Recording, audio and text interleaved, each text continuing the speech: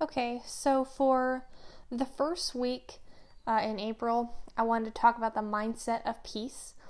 I mentioned before that for the month of April, I will be talking about just kind of all the different aspects of peace. One of the definitions of peace actually says online, quiet and tranquility and or freedom from or the cessation of war or violence.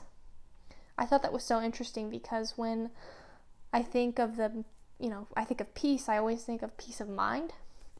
But for this week, I want to talk first about the mindset of peace so that we can lead up to the rest of the definition. I've been a fan of comic book movies since I was a little kid, and X-Men was probably one of the first movies I ever got obsessed with. As a kid, I never was really into Professor X. He was always the boring old man and always wanted to fast forward his parts and get to like the Nightcrawler, Wolverine, or Storm, like action scenes. But as I got older, I really understood what I was watching, and I came to understand Professor X a lot better and realized how wise and peaceful his character actually is. Professor X is a man who has mutant powers, and he has the ability to read other mutants' thoughts. And he also has the smarts to be able to track other mutants and where they're located through his helmet in this room called Cerebro. It's this device in this room that he designed. And I always thought how cool and ironic it was that out of all the different powers an X-Men mutant could have, an ability like reading people's thoughts would be the opposite of like a peaceful life. And, that would seem so stressful. And yet Professor X is one of the most peaceful Marvel characters there is.